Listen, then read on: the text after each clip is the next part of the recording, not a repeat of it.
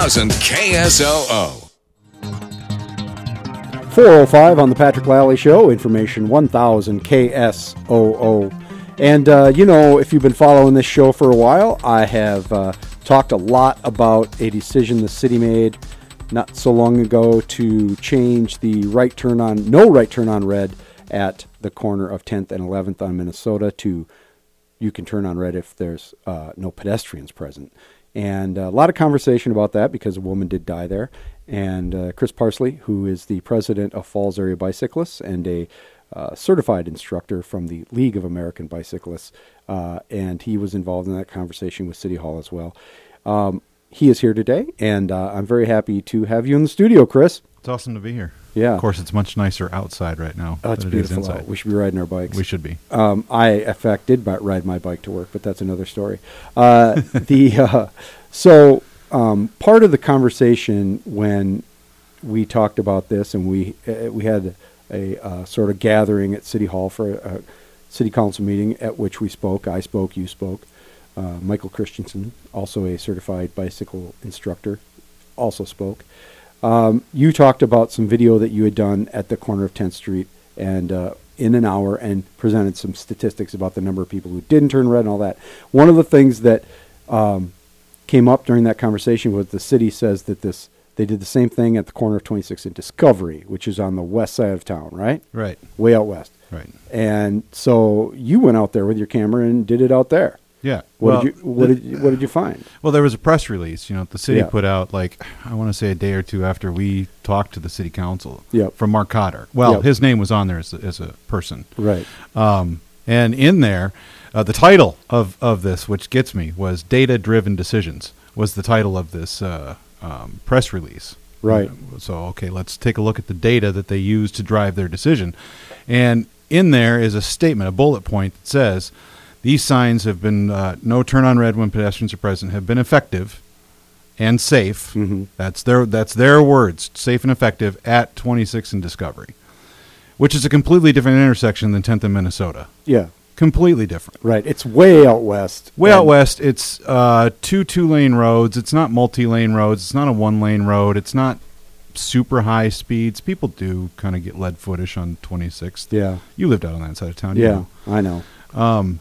But it's close to two schools and a library. There's a library right there on the Memorial corners. Middle School and Discovery Elementary. And then you've got Prairie West Library. So you have all of this stuff right there on that corner where people are walking to. And it's all neighborhoods. There's no other businesses around there. So it's a neighborhood area, right? So I thought, okay, if they're saying that the signs work there, let's go out there and let's film. So I did the same thing. Set up my camera, filmed for an hour. And what did you find?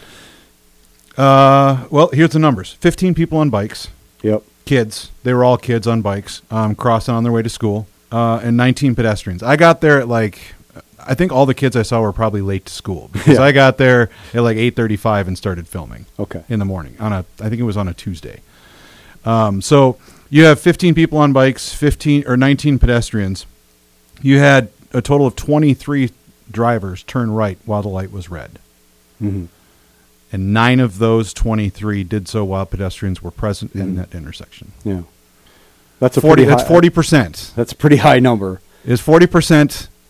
And this is, I'm planning to go to the city council meeting tonight, and I'm going to ask them, is 40% the threshold for safe and effective? Yeah. Is that data driven? Yeah. Is that the data that they looked at? What data did they have? They didn't give us any data for 26th and Discovery. No, they gave us. The data they talked about is the number of people crossing the street at 10th and Minnesota as justification, because gone down as justification for this when pedestrians are present thing. Right. And there's no cameras at 26th and Discovery. So how do they do the pedestrian counts? How do they know how many pedestrians are there? Do they have somebody that's going out there with a clipboard and counting the number of people like crossing? You did. Like I did. Yeah. I was only there for an hour. Mm-hmm. I can't imagine somebody sitting. Are they going to count for just an hour and then try and extrapolate that out for the whole day? Yeah. I don't know. And the thing, and that's what you need to find out. But the other thing about that is, so it's working well because nobody's been killed? I mean, is that the standard? I don't know.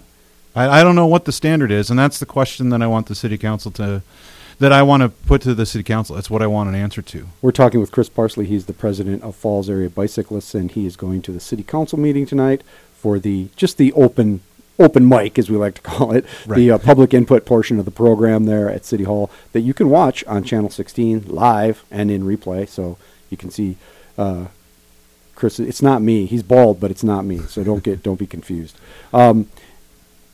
So continue with your. So you had, what else did you find in your video in this 1 hour?